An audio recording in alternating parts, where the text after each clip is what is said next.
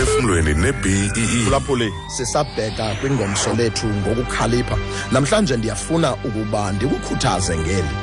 Ubomi obusibuphilayo abungomda ostraight osuka kwipoint A yokuqala uye kwipoint yesibini. Life is not a straight line between 2 points.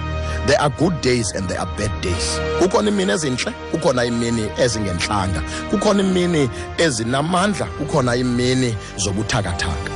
Kodwa kubalulekile into yokuba ube ne-confidence yokuzinyamezela nezi zibhlungu inhlungu. Ube nayo ne-confidence yokonwabela le mihla imandi. Ubomi obu bufana nemini nobusuku. Ngelinye ixesha usemini, ngelinye ixesha usebusuku.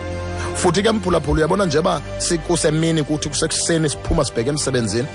Kwezinye indawo kwalapha kweli hlabathi esikulo kukhona abantu abayolala. Into ethetha ukuthi le nto livili iyajika-jika. Ubomi buhamba ngolo hlobo. Ngenye imini kuyakhanya, ngenye imini kuhlwile, ngenye imini kumnyama, ngenye imini kumhlophe. Kubalulekile ke into yokuba wazi into yokuba njengoba ubheka phambili, there will be twists and turns, there will be ups and downs. Kuzawuba khona amahla ndinyuka, kuzawuba khona indawo ezithe tye, kube khona indawo ezithe gabalala, kodwa sibe khona nendawo ezimxino.